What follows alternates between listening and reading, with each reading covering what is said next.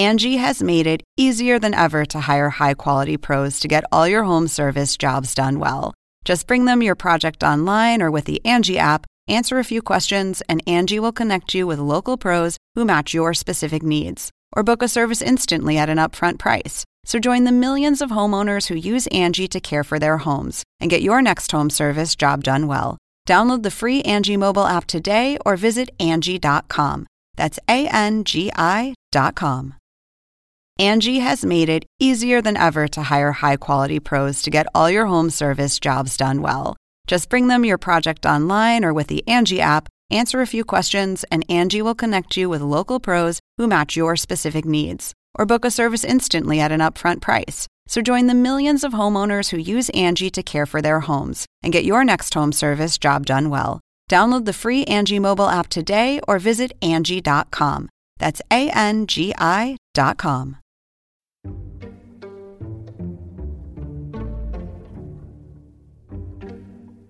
In January 1955, the Hollywood Confidential story had just hit newsstands. It said Desi was with sex workers. It was a bombshell, the kind of public humiliation Lucy hated. Well, I'm sick and tired of the whole thing. It seems to me you're just sick of me. You just don't like our whole marriage. Well, maybe I don't. What makes you think I do? Only a few months later, Lucy and Desi started filming a new movie together called Forever Darling, about a couple in the throes of a marital crisis. And you snore. And you suck your teeth all the time. And you talk with your mouth full. It was an interesting choice for two people whose own marriage had been quietly falling apart for years. I think I'll scream. Go ahead and scream. I will not. While promoting the movie, Lucy and Desi put on a happy face. Forever Darling is a real plug for matrimony. You see, it's a story about two people that find complete happiness and understanding in marriage. Am I right, honey? That's right. I love the picture. I even love the producer. That's what I like. Lucy hated the picture. Critics and audiences didn't care for it either. It was a romantic fantasy about a guardian angel who helps the couple find their way back to each other. You and Larry are drifting apart. You're going one way, Larry's going another. And one thing leads to another until two people who really belong together are separated for good. Lucy later told Rolling Stone she hoped the movie would do the same for her and Desi, that it might be the miracle that could save her own marriage. Forever Darling had a happy ending. But Lucy and Desi, well, that's a different story.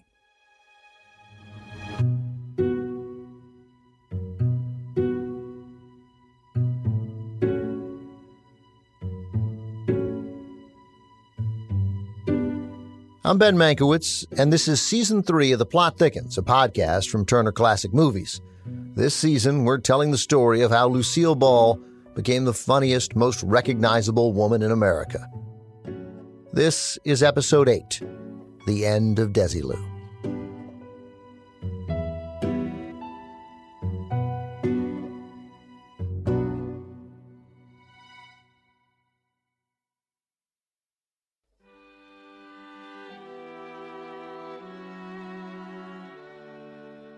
Desi and Lucy were at a crossroads. They'd been married 14 years. A few months before they started filming Forever Darling, they had one of the most important conversations of their entire marriage. Here's how Desi remembered it in his memoir, read by an actor. Lucy and I had a long talk about our future. I told her, we have two alternatives. We can sell 4 years of the I Love Lucy shows we have done for Philip Morris for at least $3 million, I am sure. After we give Uncle Sam his cut, we'll invest the rest safely and conservatively, which should bring us at least $150,000 a year in income without touching the capital. They could cash out and live comfortably for the rest of their lives, spend more time with the kids, teach them to fish and ride horses. Lucy had thought about a quieter life. And around the same time, she wrote to a high school friend in Jamestown, said she and Desi were thinking about retiring to a house on Lake Chautauqua, not far from where Lucy grew up. Nostalgia for her hometown always tugged at Lucy, but her ambition pulled her in another direction. She told Desi, You said we had two alternatives. What is the other one? She asked. I hate to even consider it. We must get to be as big as MGM, 20th Century Fox, Warner Brothers, Paramount, Columbia, or any of the other big studios. It was go big or go home. Desilu would eventually go big, really big. But first, Lucy went home. Hi. Hi. We're back to tell you about the new MGM movie that Desi and I just made. It's called Forever Darling. In 1956, Lucy and Desi went on tour to promote Forever Darling. It'll be coming to your favorite theater very soon. As a matter of fact, we're having the world premiere tomorrow night in Jamestown, New York. That's my hometown. Lucy hadn't been back to Jamestown in 10 years. Now she was bringing her husband home for the very first time. Lucy and Desi flew into Jamestown on a helicopter. That was pretty exotic in 1956. And dramatic. 250 students stood in formation on the high school football field. They formed the words, "Hi, Lucy, Desi."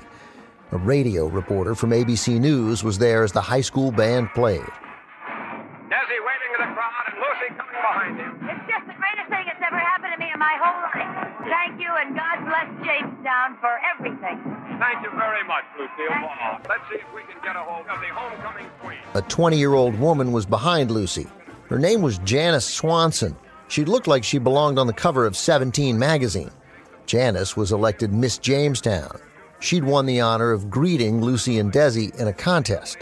The reporter asked Janice what she thought of Lucy and Desi. They're the most natural people I've ever met. They're very wonderful and charming and just seem to fit in so well with everything we've done, even though it's been a panic here. It certainly has been that, Janet. 25,000 people lined the streets for a parade. That was half the people who lived in Jamestown. There was a marching band. It rained, and there was a sea of umbrellas. Desi stood on the back of a fire truck wrapped in a thick overcoat. He was wearing a fedora. A cigarette dangled from his lips. Lucy was in the back seat of a car. A photographer from Look magazine captured the moment. And Lucille Ball is looking out the window, and there's several ladies there amidst thousands to greet her. That's Chris Olsen. Janice Swanson, Miss Jamestown, is his mom. And you see a very tentative Lucy, and she knows everyone loves Lucy, the movie star. But she does not yet herself know what does her hometown feel of her. Chris wrote the book Lucy Comes Home, about the 2 days Lucy spent in Jamestown. Chris talked about the photograph he chose for the cover. She's waving, and I kind of picture her saying, "I'm home. Hello, I'm home. It's me." It must have been a strange moment for Lucy, seeing herself through the eyes of the people that knew her before fame and fortune. There was a big shindig in the Crystal Ballroom at the Jamestown Hotel that night. Lucy wore a white gown with sequins. The room was packed. When Janice Swanson was crowned Miss Jamestown, Desi placed a tiara on her head, and he kissed her. There's a photo of that kiss. Desi's head is turned sideways, his eyes are closed, and he's cradling Janice's chin. If you saw that picture without any explanation, you'd say those two were in love. But the people who were there that night saw something else. Janice is in her 80s now. She's told that story to her son Chris over the years. She said it was obvious to everyone it was Lucy and Desi who were in love. And they would still find themselves across a packed ballroom by standing on top of a table and mouthing, "Are you okay, Desi? Yeah, I'm good. Are you okay, honey?" And that touched Mom and really resonated with me on how much they loved each other. The next day, Lucy and Desi visited Lucy's childhood home in Celeron. Look magazine tagged along. The house was smaller than she remembered. She ran her hand over the curtain rod in the living room, where she and Freddie and Cleo used to stage their shows. "This is the room where I used to dream," she said. That night, Lucy and Desi boarded a train for New York to finish the promotional tour. It was the last time Lucille Ball would ever see Jamestown.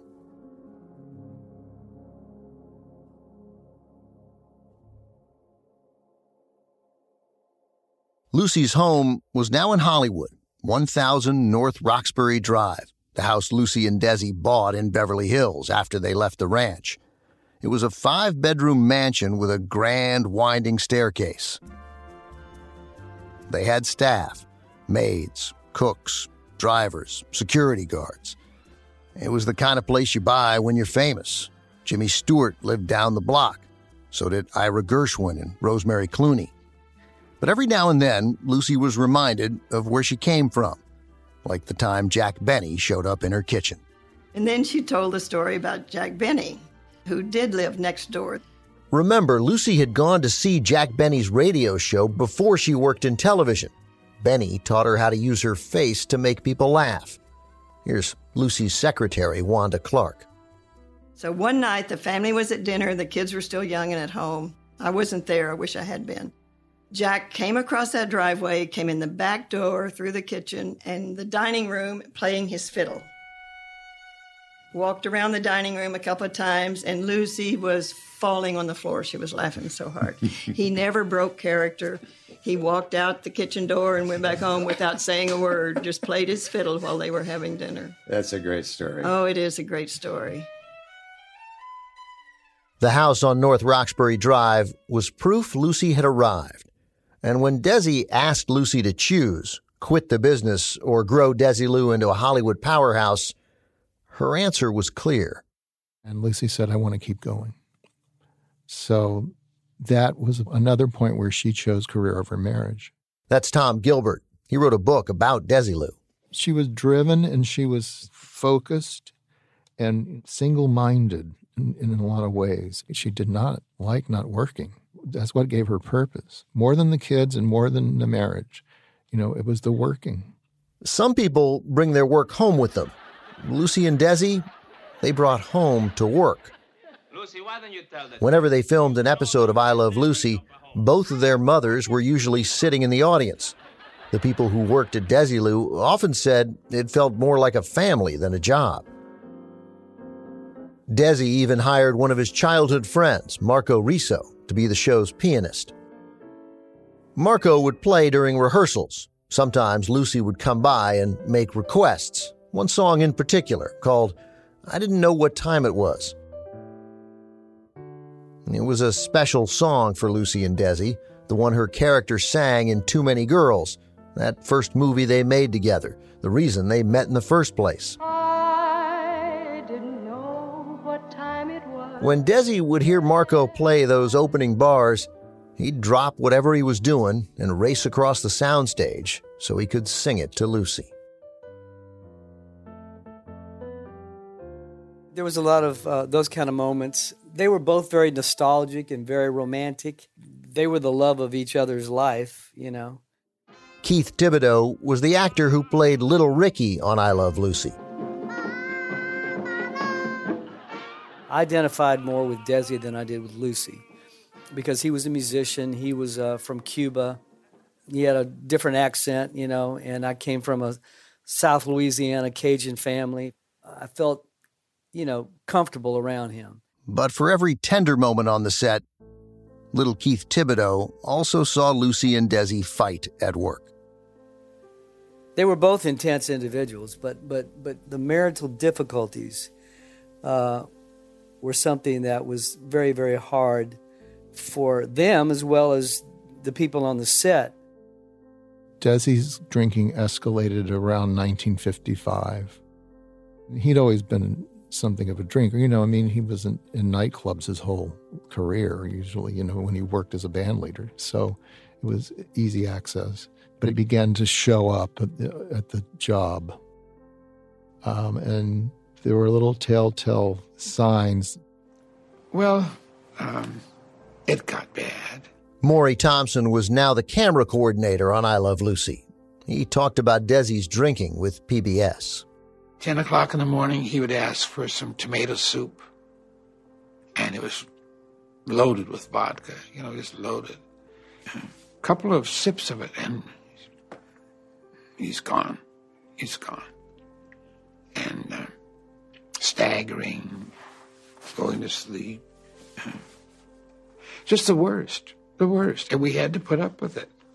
We had to put up with it. And when it got that bad, you just couldn't work with him.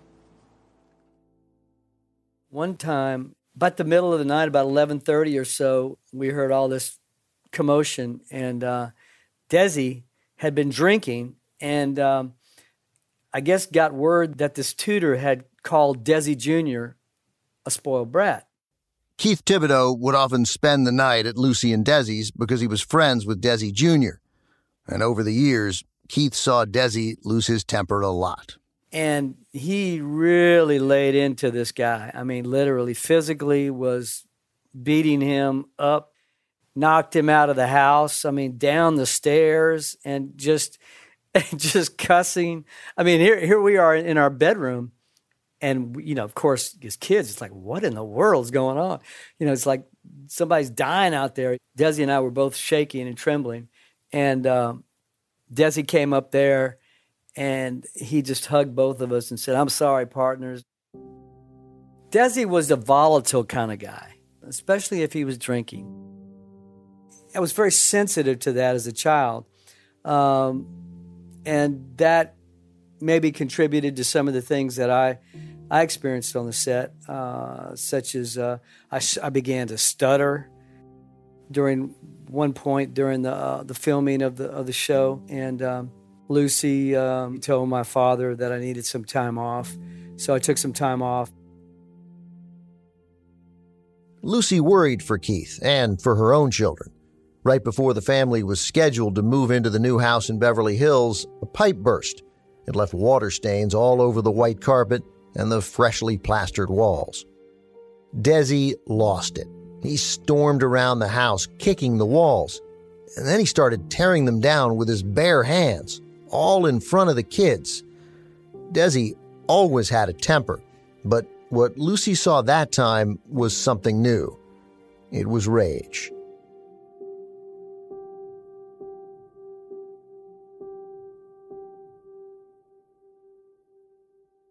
The pressure on Desi was growing.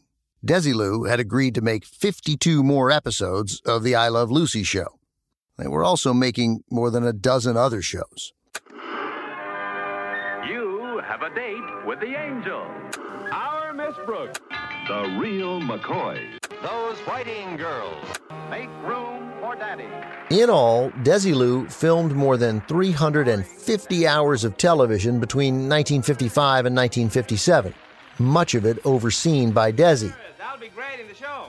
And he was still appearing every week as Ricky Ricardo on I Love Lucy. Desi had been diagnosed with an intestinal infection called diverticulitis. Doctors told him to slow down. In 1957, the couple tried to make some changes. Here's Tom Gilbert again.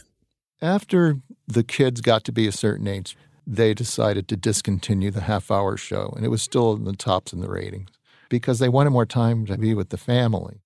Desi convinced CBS to replace I Love Lucy with 5-hour-long specials. The new Lucille Ball, Desi Arnaz show. They'd rename it the Lucille Ball, Desi Arnaz show, but keep the same cast. They invited their famous friends to be guest stars, everyone from gossip columnist Hedda Hopper to the actress and pinup girl Betty Grable. But one guest star was more memorable than most. Oh, how do you do, darling? I hate to bother you like this, but could I use your telephone? I'm your new neighbor, Tallulah Bankhead. Of course, Miss Bankhead. I wouldn't know you anything about. Tallulah Bankhead had been a big Broadway star in the 1940s. She was not Lucy's first choice to appear on this particular episode, called The Celebrity Next Door. Lucy wanted Bette Davis. Tallulah Bankhead was a wild card, a heavy drinker and a chain smoker. Bankhead was also erratic. Once, she jumped into a hotel pool fully clothed in a beaded ball gown. She was known for doing cartwheels every chance she got, and she had a reputation for never wearing underwear. She had a wonderful way about her, but you had to be ready. And we weren't quite ready.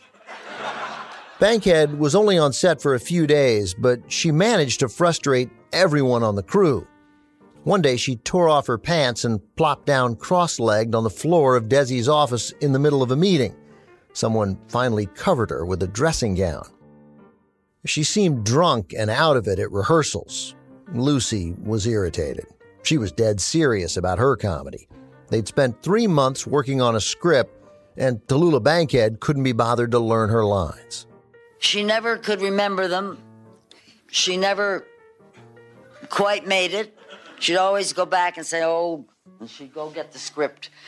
And she'd read it. I'm never going to read it. I'm never going to learn that goddamn thing.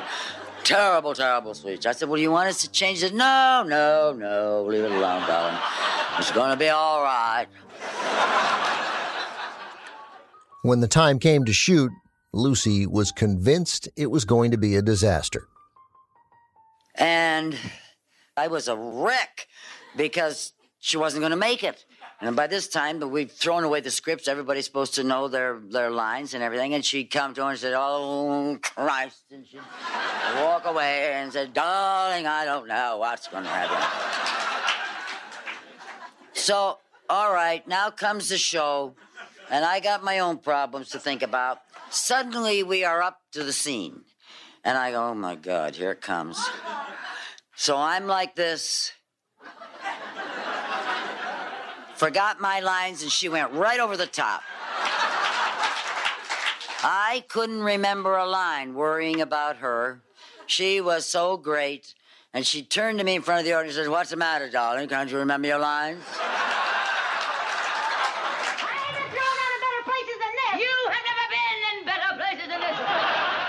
In the actual performance, when the camera would roll, she was like fantastic. I mean, she met Lucy line for line and actually overwhelmed Lucy in their big fight episode, which pissed Lucy off. And another thing, you do a revolting imitation of me.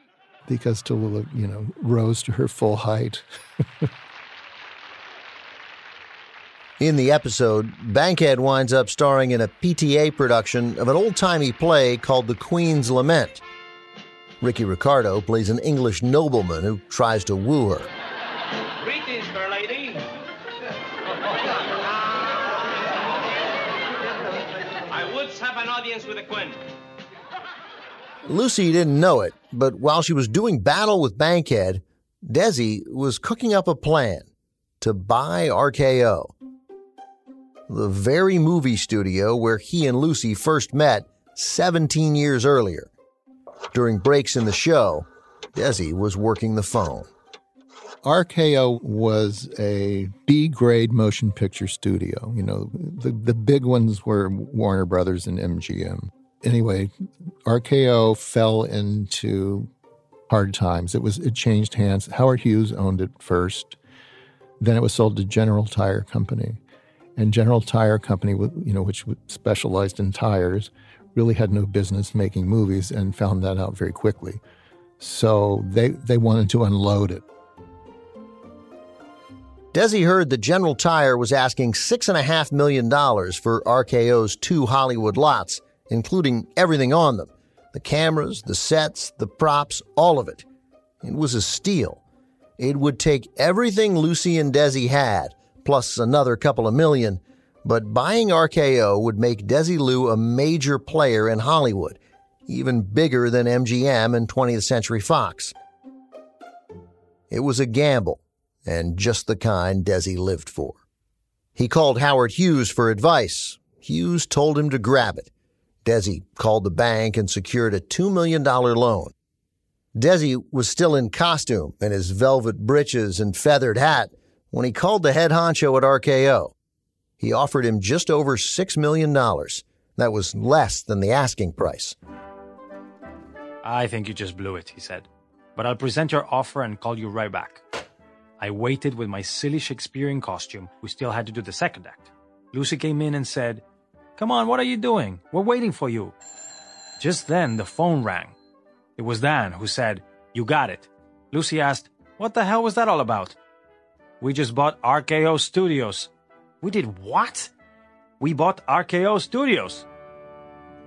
Desi and the executives explained the deal to Lucy. They took her in and they told her what the story was and that, they were going to buy this huge studio and that everything was going to be sacrificed, if it didn't succeed. And she said, "Well, what do you guys think?" And they all said, "Let's do it." The executives thought it was a good idea. And it really wasn't, there was no choice for Desilu. I mean, it had to go forward. So she said, okay, I'm going to do it. And she went back and continued rehearsing. Lucy and Desi now owned the studio that gave them their first big break. There was a rumor going around that back in the early days at RKO, Lucy sauntered onto the lot and said, "Someday I'm going to own this studio." Lucy denied she ever said that. Can you imagine being 20 years old and walking in to a studio as a starlet, a stupid starlet, getting $50 a week as a model and saying, "Someday I'll own all this"? Isn't that ridiculous? Some son of a bitch wrote that, and it sticks.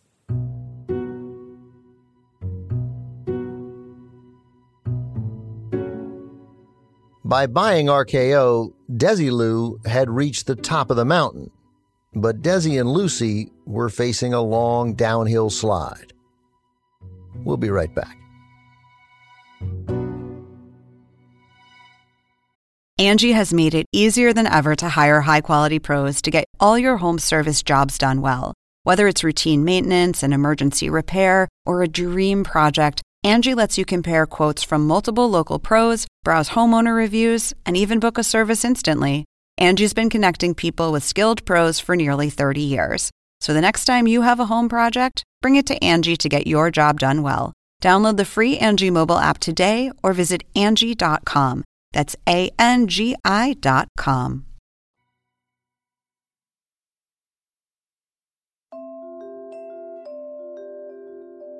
Someone told me about a marvelous man that was making life a lot easier for millions of people. And at that time, I needed something to make my life a little easier.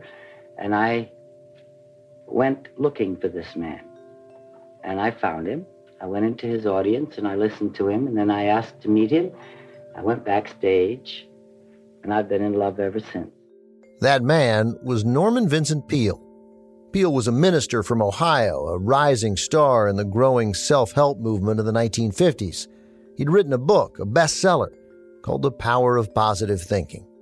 Positive thinking works wonders. Peale was known for self-confident mottos like, "Expect great things, and great things will come." Psychologists, though, were skeptical of Peale's methods, even called him dangerous, a con man. But that didn't keep the rich and powerful from going to him for help. Peale would go on to advise presidents, Nixon, Reagan. Few Americans have contributed so much to the personal happiness of their fellow citizens as Dr. Norman Vincent Peale. Even Donald Trump. Norman Vincent Peale, the great Norman Vincent Peale, was my pastor. He was so great. Lucy first met Peale when she was 42 years old. The two of them told the story to journalist David Frost. Well, I want to tell you, David, this time that she refers to as coming backstage, it was in the church, actually, and she came back into my office. And we had a nice little chat. And then she did a very strange thing. She got up and started pacing the floor and started to cry. And I asked her, "What in the world are you crying about?" And we'd been talking prior to that about her great career. She'd come into a magnificent popularity such as she has today and always has. And I asked her what she's crying about, and she said, "I'm crying because I'm afraid it won't last." It was the happiness that I had at that point. Yeah, well, that's right. I remember that. Yes. But the point is, she has never known that she's a star in her own heart. She doesn't never know that. Everybody else knows it, but she thinks she just plain is. Lucy once told a reporter for the Associated Press that success sometimes scared her. She worried that all the good things in her life would suddenly vanish, even her own children. So in 1957, the same year Desi and Lucy bought RKO, Peale introduced Lucy to his business partner. Smiley Blanton was a well-known psychiatrist in New York. Lucy described him as a frail man who spoke in a whisper. That fall, Lucy went to New York and spent 2 or 3 hours a day on Blanton's couch. She even convinced Desi to fly out and join a few sessions.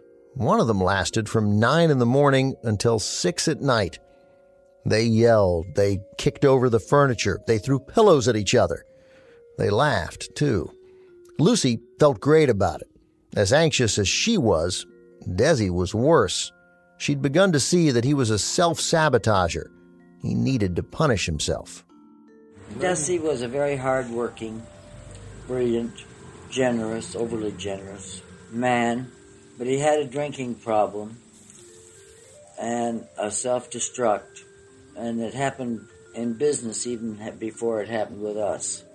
There are a lot of people that are gamblers and brilliant, but if they drink and they self-destruct, that's the way they are. But maybe through therapy, Desi was facing his issues head-on. It didn't stick, though. Desi went back to Hollywood. Lucy stayed in New York another month. She hung on to what Norman Vincent Peale had taught her for the rest of her life, and one mantra in particular. The thing that he finally got through to me was one sentence. He said, use this, and use it until you learn the meaning of it. It's very fundamental, and it starts like it's a childish thing. Put a sign up so that you see it first thing in the morning. Is this good for Lucy?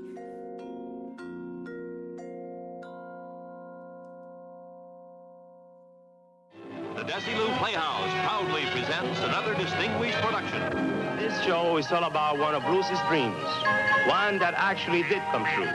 These are the streets of the Desilu studio in Hollywood. The first thing Lucy did when they got the keys to the RKO lot was remodel a bungalow. It had been Ginger Rogers' dressing room back in the studio's glory days. Now it was Lucy's.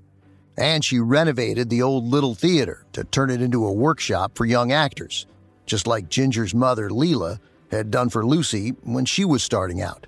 Lucy recruited and mentored a group of young actors who would star in a variety show called the Desilu Review.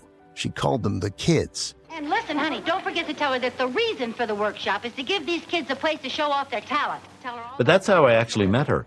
One of those kids was TCM's own Robert Osborne, who later became Lucy's close friend.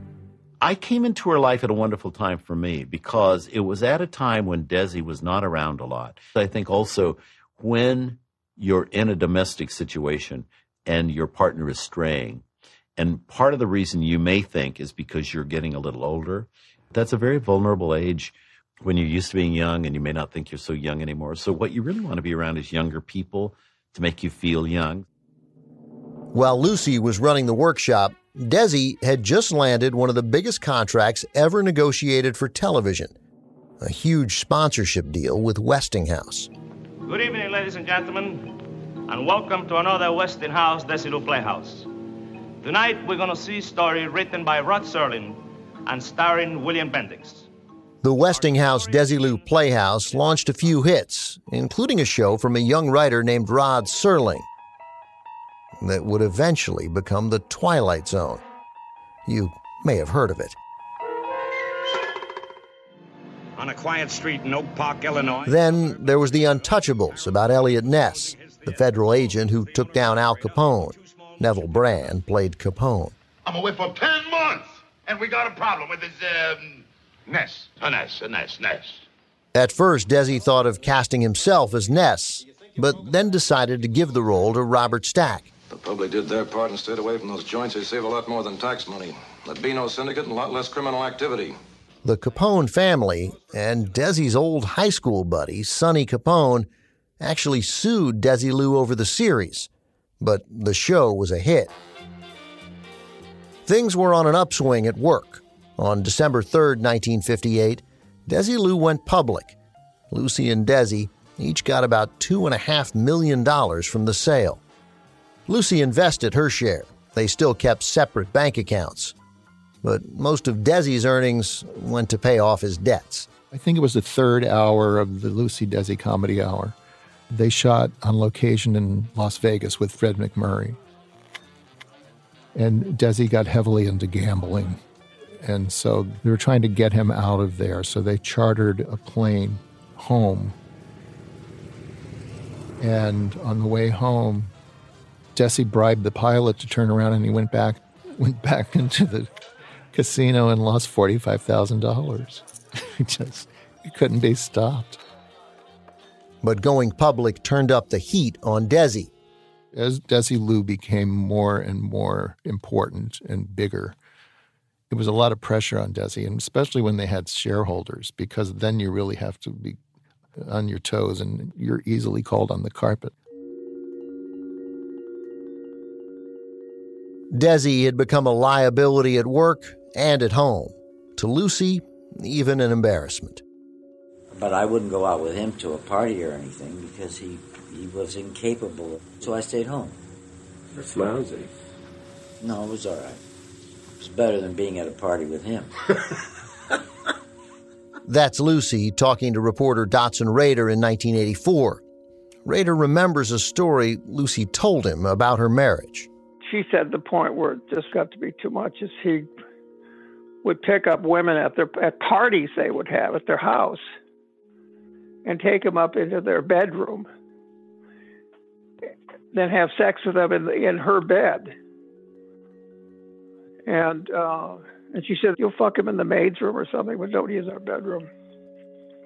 I was kind of surprised when she told me that because you sort of have this image of the two, having this sort of wonderful marriage. And, I kind of felt sorry for her, actually. There's a point at which you can't take the pain anymore, right? There's a word Lucy used over and over again to describe how Desi's cheating, his very public cheating, made her feel. Humiliated. She wanted to retaliate, humiliate Desi right back. When they went to Palm Springs, Lucy would go to Desi's favorite bar. She'd try to catch him cheating. Once, she raced across a golf course, with Maury Thompson bouncing along in the cart, to confront Desi with another woman. Thompson says Lucy really did love Desi, but she was just so hurt. She just couldn't hold back, embarrassing him in front of people.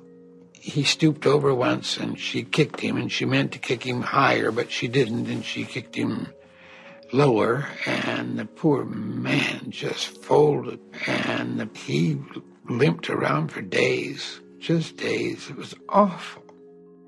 Anyone who knows what it's like when a relationship is ending will recognize some version of this. Those moments of cruelty between people who once loved each other, who may still love each other, but just can't make it work. The cruelty looks different in each marriage, each relationship, but it's almost always there, and it's as powerful an impulse as falling in love.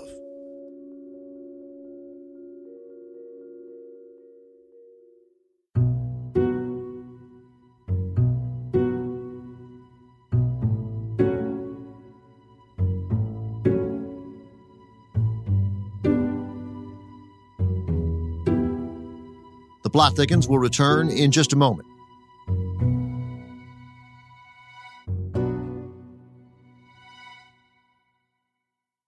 Sometime in the mid-1950s, Desi Arnaz sat down and wrote a note.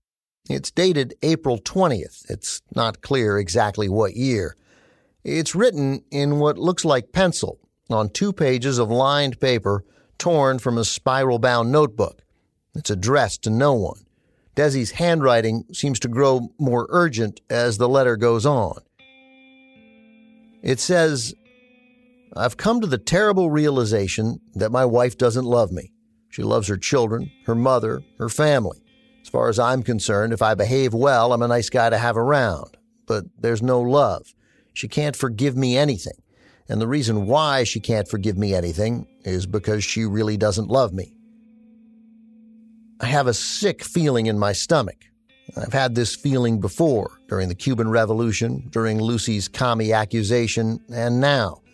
The other 2 times, there was something you could fight. But you can't fight this, Desi wrote. The woman does not love me. I think they did love each other. I don't think they always knew how to express it in a way that either could understand. That's Kathleen Brady, Lucy's biographer, speaking to PBS. I asked Lucille Ball, in fact, do you think Desi ever loved you? And she said, yes. He loved me when we were first married. He loved me when we bought our first house and we planted our garden. And I was very, very touched by that. I think he loved her, but knowing how much pain, sorrow, anger,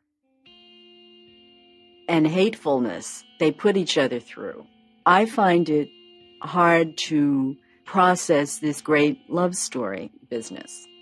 A lot depends on how you define love. It was a story of a remarkable, passionate partnership.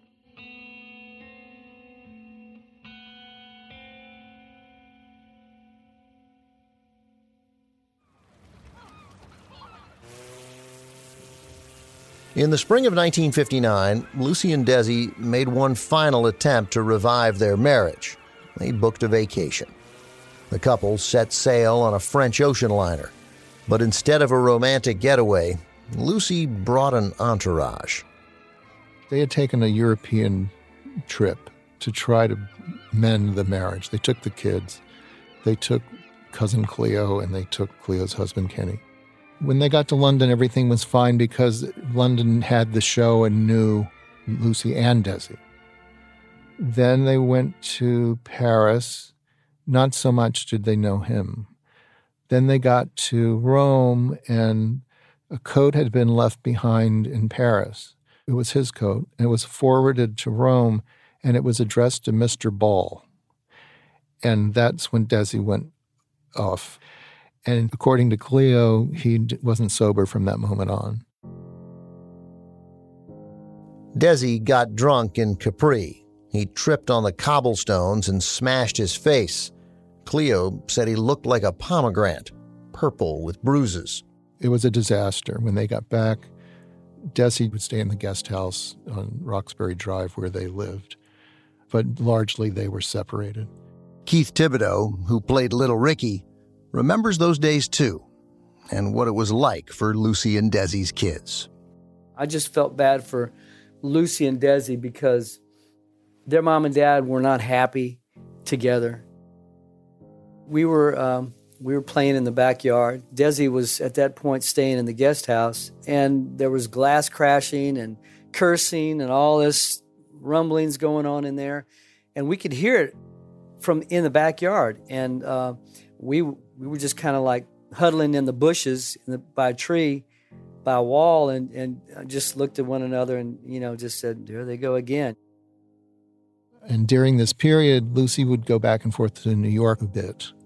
And one time she was in New York and she called Cleo and she said, I don't know what I'm going to do. And Cleo said, well, you have to get your priorities straight. What do you want? Do you want your marriage or do you want your career? And Lucy said, my career. So that was the end of it.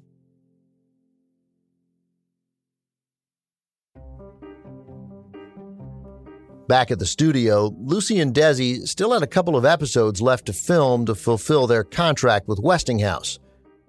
In The Ricardos Go to Japan, Lucy and Ethel dress up as geishas in a scene that doesn't play quite the same way now as it did in 1959. Me go now. Geisha girl take coffee break.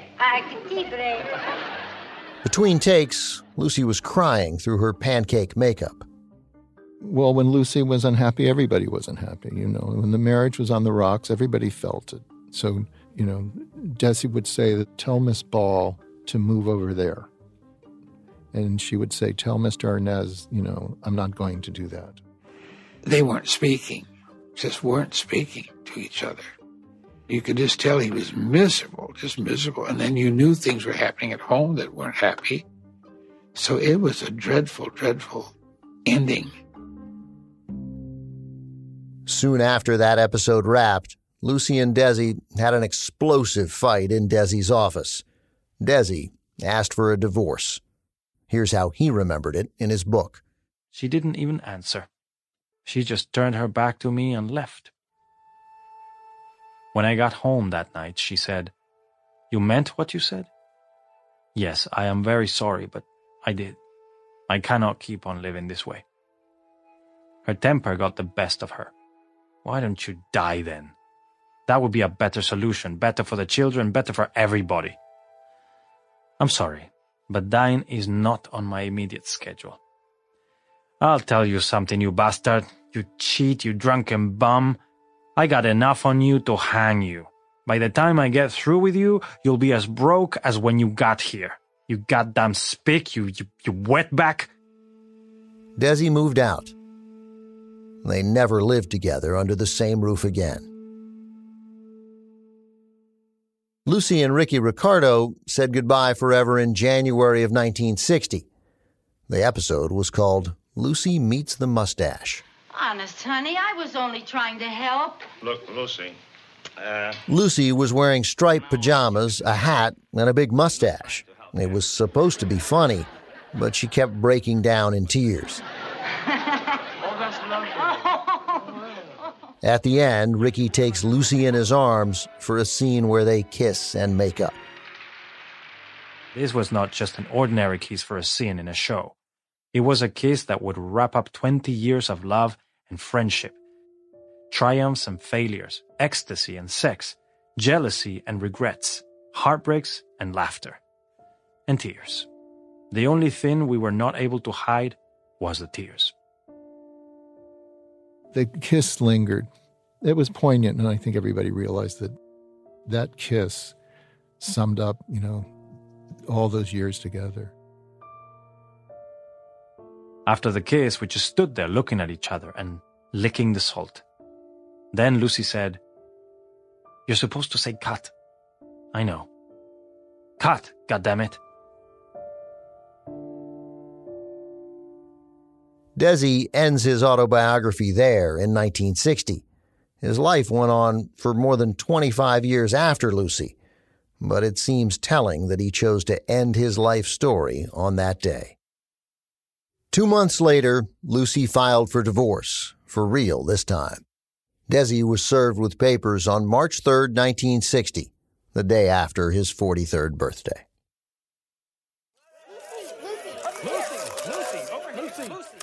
Lucy was chipper when she got out of the limo at the Santa Monica courthouse for her divorce hearing a few months later. She wore a black and white checked suit and carried a jeweled umbrella. She joked with reporters. But inside the courtroom, she was teary-eyed. She told the judge about Desi's temper. It was a Jekyll and Hyde thing, she said, and it embarrassed her. When fans heard news of the divorce, it felt personal. It was dismay is the only thing I can think of to say. It was like they were so good together. They were so funny. What's wrong? What happened? Nobody understood it. And I think she got 8,000 letters saying, don't do it, but what can you do? It was it was a national event. Even a representative from the Catholic Church called Lucy and asked her to reconsider. She told reporters at the courthouse there would be no reconciliation this time. Lucy knew the marriage had to end, but she never understood how it all fell apart. Here's Lucy talking to Barbara Walters in 1977. You had the success. The marriage looked perfect. It was everything. And then it fell apart. That was his problem. And I heard you were devastated. I couldn't understand it any more than, for the same reason you're asking the question. It seemed like we had everything. I think people still don't understand. I don't either. Lucy called it the lowest point in her life. I think the one thing she wanted more than anything in the world was to be able to work, be financially secure, and be with the one man that she loved. And that didn't happen. Lucy grieved. The dream of a quiet life on Lake Chautauqua. The happy, peaceful home she wanted so badly for her kids. She grieved all of it. Desi could never be the husband Lucy needed. You can hear some of that disappointment in her voice when Gene Shalit interviewed her on the Today Show in 1979. Her daughter, Lucy Arnaz, little Lucy, sat next to her on the couch. What do you hope for your daughter for her future? I hope that she finds a man who appreciates his home and really, really means it, really wants to be in it, and someone who cares about the closeness and is not always looking into the tomorrow. The grass is always greener over there someplace, and appreciates what they have. Lucy Arnaz did find a man who appreciated her, an actor named Larry Luckenbill. And her father sang a song at the wedding. Forever, darling. The title song from Forever Darling, the last movie Desi and Lucy ever filmed together. There were a few dozen people at the wedding, but some suspected Desi was singing it for an audience of one. I'll be your true love forever and forever. I'll care for you eternally.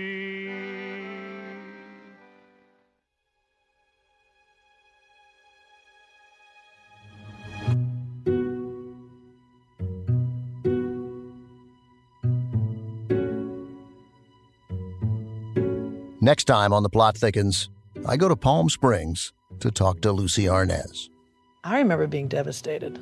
I really do. I remember being quite devastated. Cried my eyes out. I can remember exactly where I was sitting on the carpet. I remember that my dad called right after that, and I picked up the phone and I just cried and I cried and I cried, and he cried. And he tried to make me feel better. I think he said something like, "Give him a chance."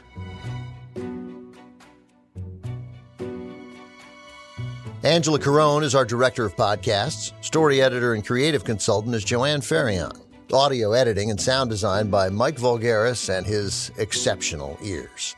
Script writing by Angela Carone, Yaakov Friedman, Dale Maharaj, Maya Croth, and Joanne Ferrion. Yaakov Friedman is our senior producer. Associate production from Josh Lash. Additional editing and sound design by Paul Robert Mounsey and Heather Frankel. Additional script editing by Bryant Erstadt and Susan White. James Sheridan is our researcher, fact-checker, and resident Lucy expert. Mixing by Glenn Matullo and Tim Pelletier. Production support from Jordan Bogey, Bailey Tyler, Allison Fire, Julie Baton, Mario Riles, Susanna Zapata, Liz Winter, and Reed Hall. Web support by Betsy Gooch.